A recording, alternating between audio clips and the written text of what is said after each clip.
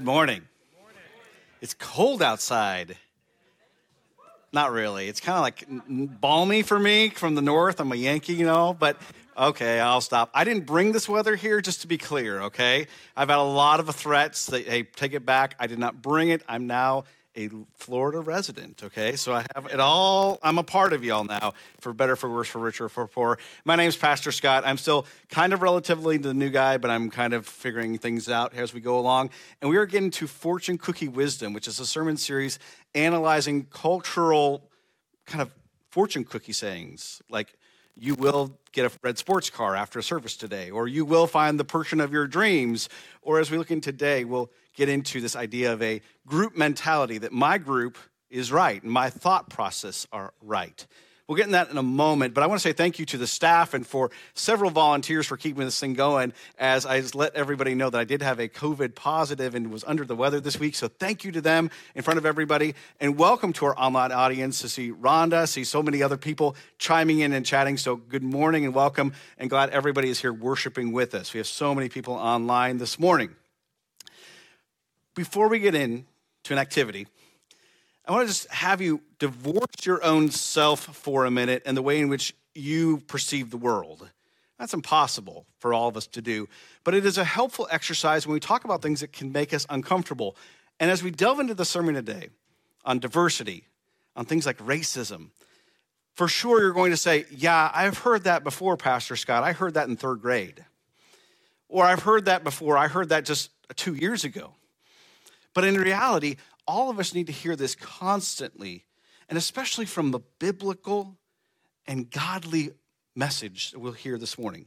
So I want, as I tell many people who are doing premarital counseling with me, to take your baggage that you bring onto your personality train and set it to the side and let the train go for a while, and then pick that baggage back up and analyze, based on what you hear this morning, on how you treat others around you, how you engage the world around you. So I'm asking, maybe just sit with this for a few minutes, for a few days, and allow it to marinate before we apply. And there will be a challenge to apply at the end of the message today. Everybody okay with that? The least enthusiastic okay I've ever heard. Okay, here we go. Let's talk about something uncomfortable. Let's do a little interactivity, okay? No one said okay. All right, we're not going to do the interactivity. We'll just go to the biblical, no, just kidding. Interactivity, here we go. Ready? Now, you just have to follow along. You're going to be just fine. If you sing out of tune, it's okay. If you're the soloist accidentally, it's okay. We're all just having fun here, okay? So,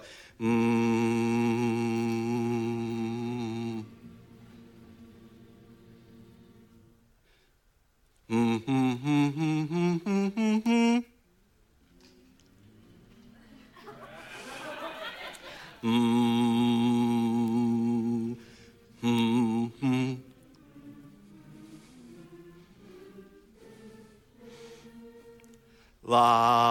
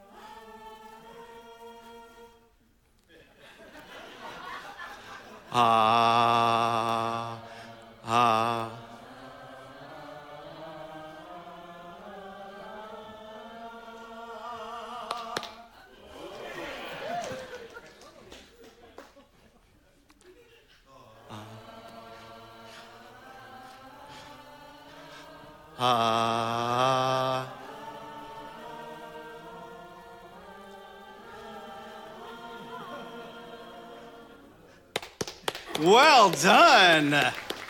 And the first time ever. Now, I'm not a very good choral director anymore. I just figured that out because I can't remember my hand signs. But y'all nailed that. Y'all nailed that. Something very just natural but not to singing. Not to singing. See, y'all were fine singers, and especially I heard some soloists out there, and well done carrying the group, so to speak. But in all honesty, there's something very natural about grouping together. And there's this moment where all of a sudden I divided the room in half without really doing anything except I made like this to you, and you all of a sudden all knew you were part of a group. And some of us who have been in choirs or groups before, you say, well, okay, now all of a sudden we're the altos, because the altos always have the hardest part, right? You came in second. You over here, you all of a sudden banded together and you started singing louder even, saying, hey, we get it, but we're a part of a group. Even though we may be less in number, we're going to sing a little bit better than them. And you think I just kind of threw in like the little bit of, the little challenges here and there. And we could go for 15 or 20 minutes, but I have other things to talk about.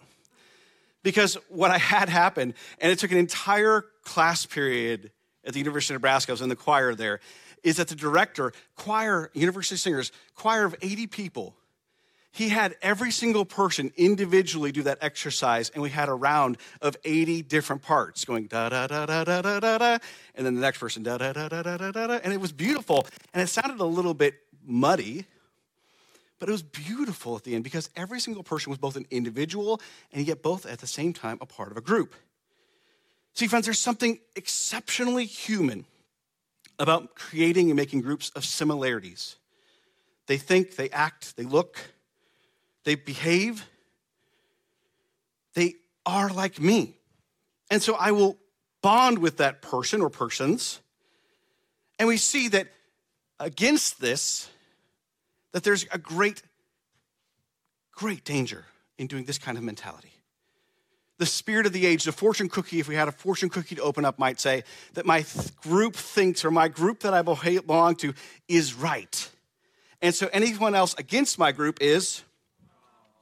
Now, I'm going to use two labels that we'll all just roll our eyes with, or we'll nervously laugh a little bit, because we call ourselves sometimes Republicans and we call ourselves Democrats, right? And if it's my group and my cable news network is right, then the other one must be. And never before in my lifetime, but I know in others' lifetimes, have I seen these two groups go at it so much. And as a registered Nebraskan party, I have to change that. There isn't a thing called the Nebraska Party. You all know that? You got to Google it. It's fascinating. As a registered Nebraska party, I just had to laugh at these two groups because as an outsider of these two groups, they just fight over the silliest things. But we use this in other ways as well. See, the best part about being human is we crave relationship. We crave to be seen by others, and to be seen in others, we see ourselves. When we relate in those groups, what we do is we create what we call a spirit. Now, I know my body, I know I have a soul, I know I have a mind, I have organs and a heart, but a spirit is something that we cannot necessarily contain and control because it happens when humans gather together and they start fellowshipping together. You don't believe me? You ever heard of the spirit of America? It's coming when all Americans come together. We have this spirit among us. We unite over certain things. The spirit of America was flourishing. And unfortunately, after 9/11, but it was a flourishing spirit. We were all bonded together during those years. Ever hear the spirit of Florida State? I had to bring it up. Sorry, folks.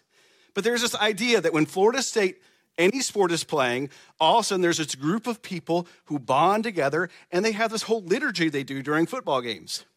Y'all know when to stand up, you know what cheers to do, you know what songs to sing, you know what things to do, rah, rah, sis, boom, bow, yeah? And that's not a bad thing. It's a beautiful thing at times. But we also can have evil spirits. Times where humans come together and they work together, and the same bond that brings about beauty can also bring about destruction, can bring about hatred. We see that when we relate to another person, we create this spirit among us, and sometimes it's holy and sometimes it's not. The worst part is the temptation of the knowledge of good and evil, that somehow we can label what is good and what is bad, that we have the right as people to label others as right or wrong, as good or evil. If it is our God-given ability to create a spirit of a group when we bond together, they give us great power to do evil and good of all kinds. And we cannot undo this desire for a majority or a minority to then emerge.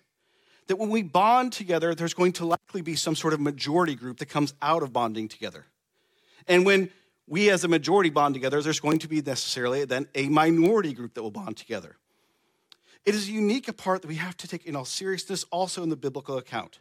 That over and over and over through the entirety of the Bible, we see that this grouping of people together, even the group of people called the Israelites, was something that had an identity about them. Now, sometimes those identities were taken and given glory to God, who gave them that identity. And sometimes those identities were taken for own human purposes, and not for good, but for evil. But here's the issue for today. We as Americans have seemed to have lost our way. We cannot see one another due to our segmented and siloed party affiliations, not just Democrat and Republican, but all sorts of labels that we tend to put on one another. But we have had challenges in seeing this ever since our founding, haven't we? We've all inherited a flawed system with so many erroneous histories and horrific stories. On many days, as I look at our history, I feel hopeless. But my own personal experience is in this as well. See, friends, I grew up in very rural Nebraska. You can judge me and put me in my silo box now. I grew up in a high school that had 2 persons of color in the graduating class. And it was a big deal because halfway through, we only had 1. And so we doubled our minority percentage as we went through those 4 years. I grew up in a place where diversity was always valued, was always taught in our classes, even though we weren't diverse. And I grew up in a family that was incredibly non-diverse. And then once I married my amazing wife, diversity happened. I was a part of a family that was extremely diverse in her extended family. And I had to reorient who I was. I was challenged at my core. Over the course of my professional world, working in churches, I found that my way of worshiping God in a very white United Methodist church in suburban Nebraska was not necessarily the norm for people. I'll admit that I learned how to nay-nay in a black church in Kansas City. And I'm a horrible nay-nayer. You're not going to see it. Not happening here. Nope. Your eyes do not need to see that horror. I purposely sought out diversity in numerous stations of my own life and have so many stories that I'd want to share and want to get into this message, but I know that at some point I have to let you go have lunch. But I was able to worship in a black church in Chicago when I started seminary. And man, my whole world and my view of God exploded into something completely different. If you are new or don't know me personally, my wife and I have had the privilege, not by any choice, but just by chance, to adopt 4 black, beautiful children. They're way better than anything these genes could provide. Now, my wife, she could create beautiful children, so don't hold that against her. But for me personally, I look at my 4 children and I see myself in them, not because of anything on their exterior, but on their interior. And I'll admit that there are times in social situations that I'm actually drawn to people who are color versus people who actually look and act like me because of my growing up.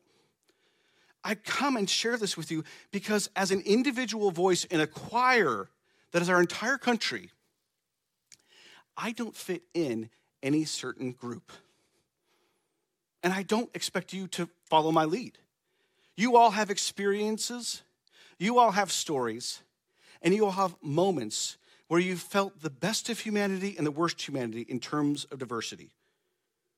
Over and over and over, having 4 diverse children and 4 diverse babies, I can tell you story of story of story of blatant racism directed at me because of the choices my wife and I have made. Amazingly, most of these happen, and there's nothing ill will against the place, but amazingly, they happen at Walmart, where people think they have some sort of opportunity to share things and voice things at me or my children that make no earthly sense. I unconsciously bury these in messages I've received anonymously on Facebook or emails, and understand that there is a place and a time to share those with people who are the right type of people to share them with, And so I share them as an example that I don't fit well into any certain part in our collective human chorus that we all are singing on. And then 2020 happened. 2020 shined a light in dark places that no one wanted to see, but we do desperately need to see them. I remember during many of the race riots that actually happened in Lincoln, Nebraska, and many buildings were destroyed and burned, and there's a lot of reasons to that, but the point of this is during those race riots, I felt incredibly alone because I wanted to go and help.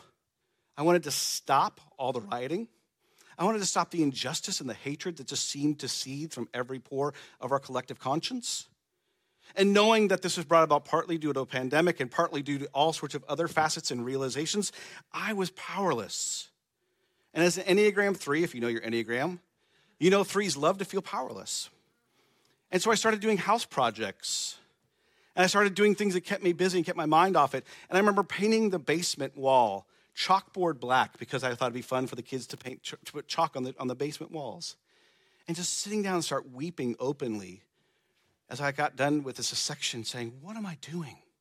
What are we doing here? We have so many dear friends who are persons of color, and they plainly said during that year they were tired of trying to educate persons who were white about the various and abundant stories of racism during and before 2020. See, friends, this isn't something that's just going to go away, no matter how much we want it to, in a poof, in an instant, in a blink of an eye. This is something we'll take hundreds of years to heal our collective nation from. While there are many moments of hope shining through the darkness of 2020, at times it just seemed like a cup of water on an inferno or a Band-Aid on a whole body burn. By no means am I perfect, nor do I profess to be so, but I see clearly the racism that is deeply rooted in so many persons and places, the inequality that pervades us, and the inequity that dooms us from being a more perfect union. And just a quick note, due to time, but not due to importance, I haven't even addressed the rampant racism and horrific treatment of my Latino brothers and sisters, or those of Asian descent who bear the unfortunate unsaid racism brought forth due to the pandemic. There's just not time enough for all of this. But I see you, and I care for you. At times, our hope only seems to come from some unnerving rebalancing of the table where the haves realize what the have-nots have been saying since the beginning. But it's through all of this that I don't think any of us really do fit in any of these choral parts, that we've been pre-assigned. But in reality, we just sing along because we have this innate need to believe and sing to something. At this point, you may say, this is hopeless, Pastor Scott. Aren't you supposed to bring hope as a pastor? Yes. As a great saying says, you need to comfort the afflicted and afflict the comfortable. And so now I want to transition quite quickly the hope that I constantly come back to, and hope it brings you hope regardless of your situation and life circumstance you're in. See, friends, you are an idol. I didn't expect you to say that. I was going to say that, did you? You are an idol, and not an American Idol. Does anybody remember these three judges' names? Yeah.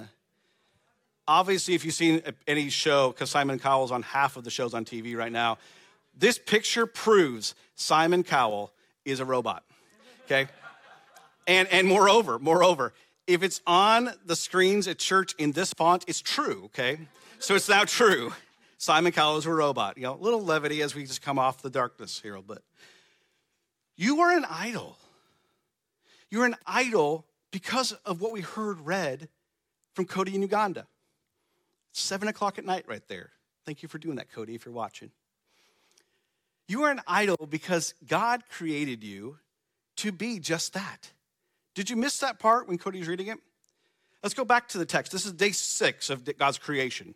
And there's lots of theories about God's creation and lots of unknowns about why and how we have this Genesis chapter 1.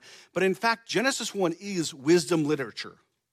We've been focusing on this wisdom literature during this series. And Genesis 1 is the wisdom of how things were created and made. And while I have theories that God is creating God's own temple out of all of God's creation, that the furthest galaxies are still God's footstool of God's temple, we see that in Genesis 1, there's a secondary story of understanding our purpose in this cosmos, in this creation. It's something we need to understand and heal our collective humanity with, and understanding what our purpose is, what our place is as a human. So God's created everything, and he looks around and he always says, it was, yeah, it's always good. God created it, God's good.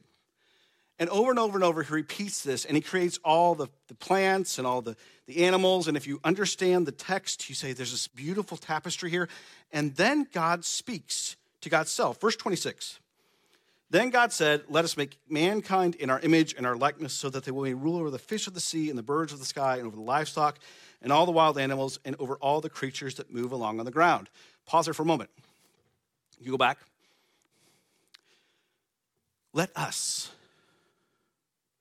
God is speaking to who? Yeah.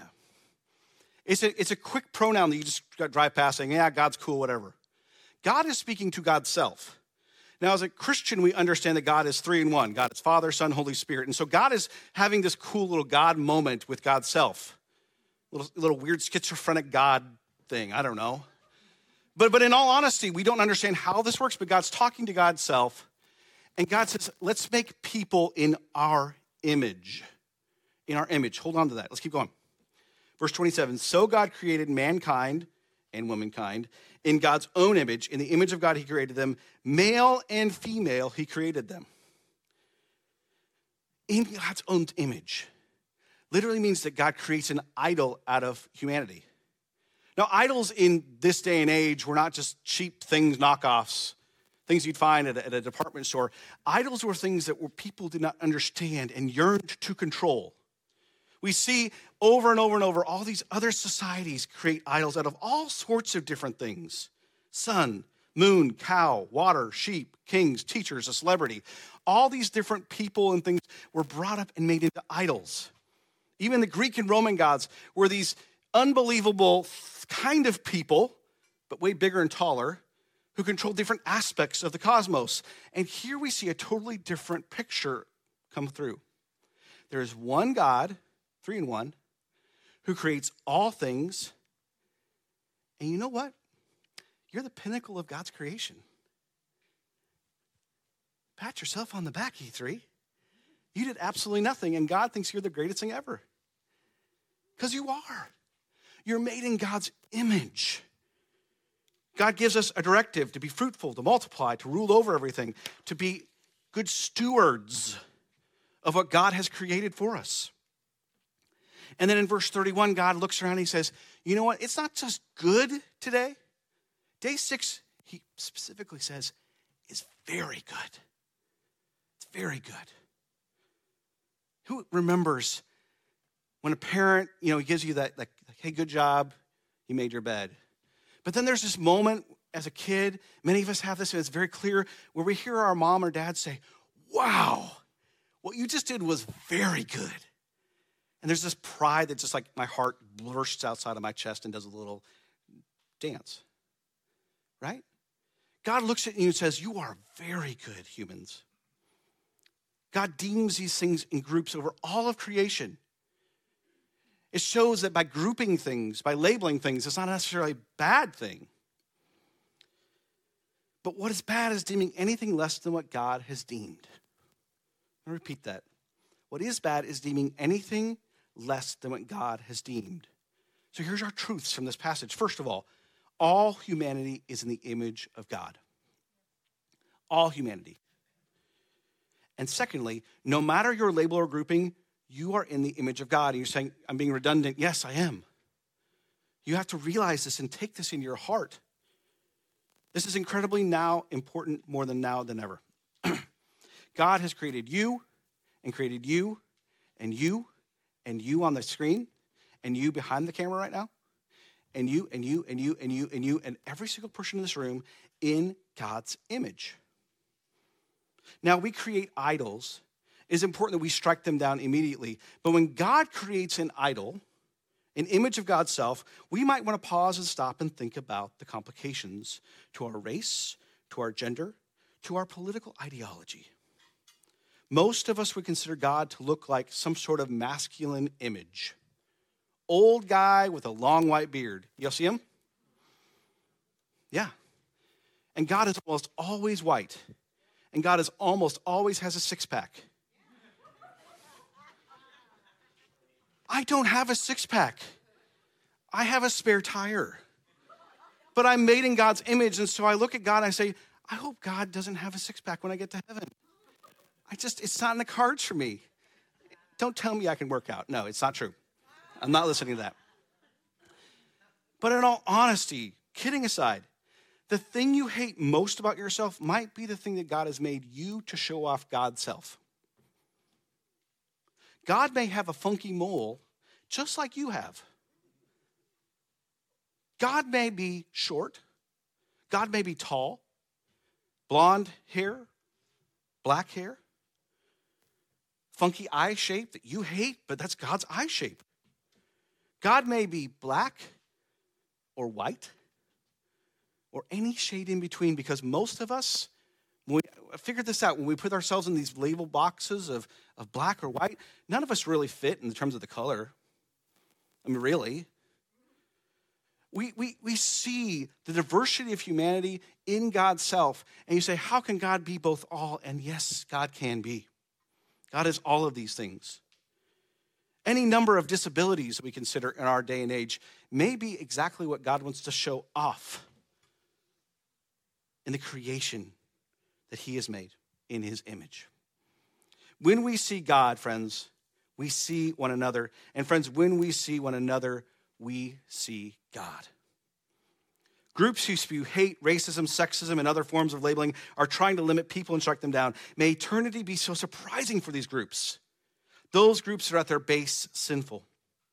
Meanwhile, Jesus, who we talked about for 16 weeks in a row through the Gospel of Mark, makes a point of bringing all outsiders to be what? And so we see that this point is that Jesus is radically inclusive, not just based on the Israelite lineage, but based upon Jesus loves all of his creation, all of his image. Can you imagine him walking around just as a human on the street and saying, I made you, and I made you, and I made you, and you're all in my image? It's beautiful.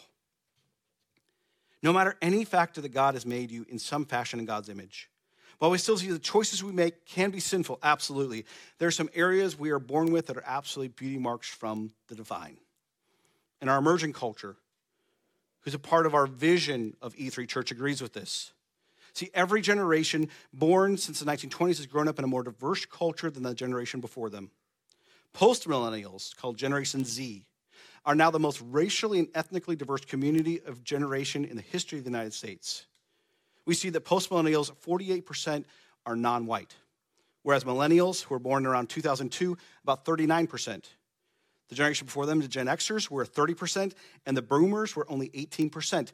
Our world has changed. Coupled with this is the passion of millennials and Generation Z for social justice, started with millennials and Generation Z, who heard them on steroids. 82% have friends of another race. 59% have friends who are gay, or they abhor exclusion and discrimination, and they see diversity and inclusion as key values. The point is, we as humanity are indeed making marked progress through diversity and accepting diversity, but not nearly enough. See, I have to re-see myself on a daily basis. I have to see myself not as who I am, but I have to see myself as God sees me, who I am. There's a person who's very dear to me. I'm going to give them anonymity because I don't want to share this story with them. But I remember walking into their closet and seeing a mirror that was only about this tall. And I sat there and looked at it, and I said, well, that's weird. It only shows their body. It shows what they're wearing. And at the top of the mirror was a picture of Jesus. And I just love that. And I come back to it over and over and over saying, I can't see my face when I look in the mirror. I need to see Christ and God's face first. And more importantly, when I look at others, I need to see the same thing. I cannot see my brothers and sisters. I can't see people who I label based on race or their clothes they wear or the way their hair is cut or the glasses they have on or any sort of different outside mark as anything but Jesus Christ. But to so many, including myself, who just don't fit into one predefined area, I say that I see you in the image of God. I see God in however and wherever God made you. And to those who do not fit in, let this sermon make you feel uncomfortable, but to realize that in each group that we tend to divide ourselves in, singing group or not, and there are numerous who can't sing, who will not sing, who will not see the world as you. But we can only behold who God is when we see others around us, all others around us. As the worship team comes up and gets ready to sing this most beautiful song, Challenge Us, I want you to just take a moment and think through what you've just heard. Not for this just to be another thing about racism. Oh my, I've only heard this 20 times at work over the last 20 years. If you can see a brother and a sister, another person in the image of God, it will radically transform how you behave and how you act around them. Because they are hoping you will become something better than this world has had and inherited from the past, from before. I hope, in my heart of hearts, that we will see over the course of this generation and the ones that have come, the ones who will inherit this church way past my tenure, the ones who will be here where my kids are my age, to see a world that is less hateful and more loving, to see a world that is more inclusive than exclusive, and to see God's image radically shining through E3 Church. Because they are hoping that you will be God to them. And so will I.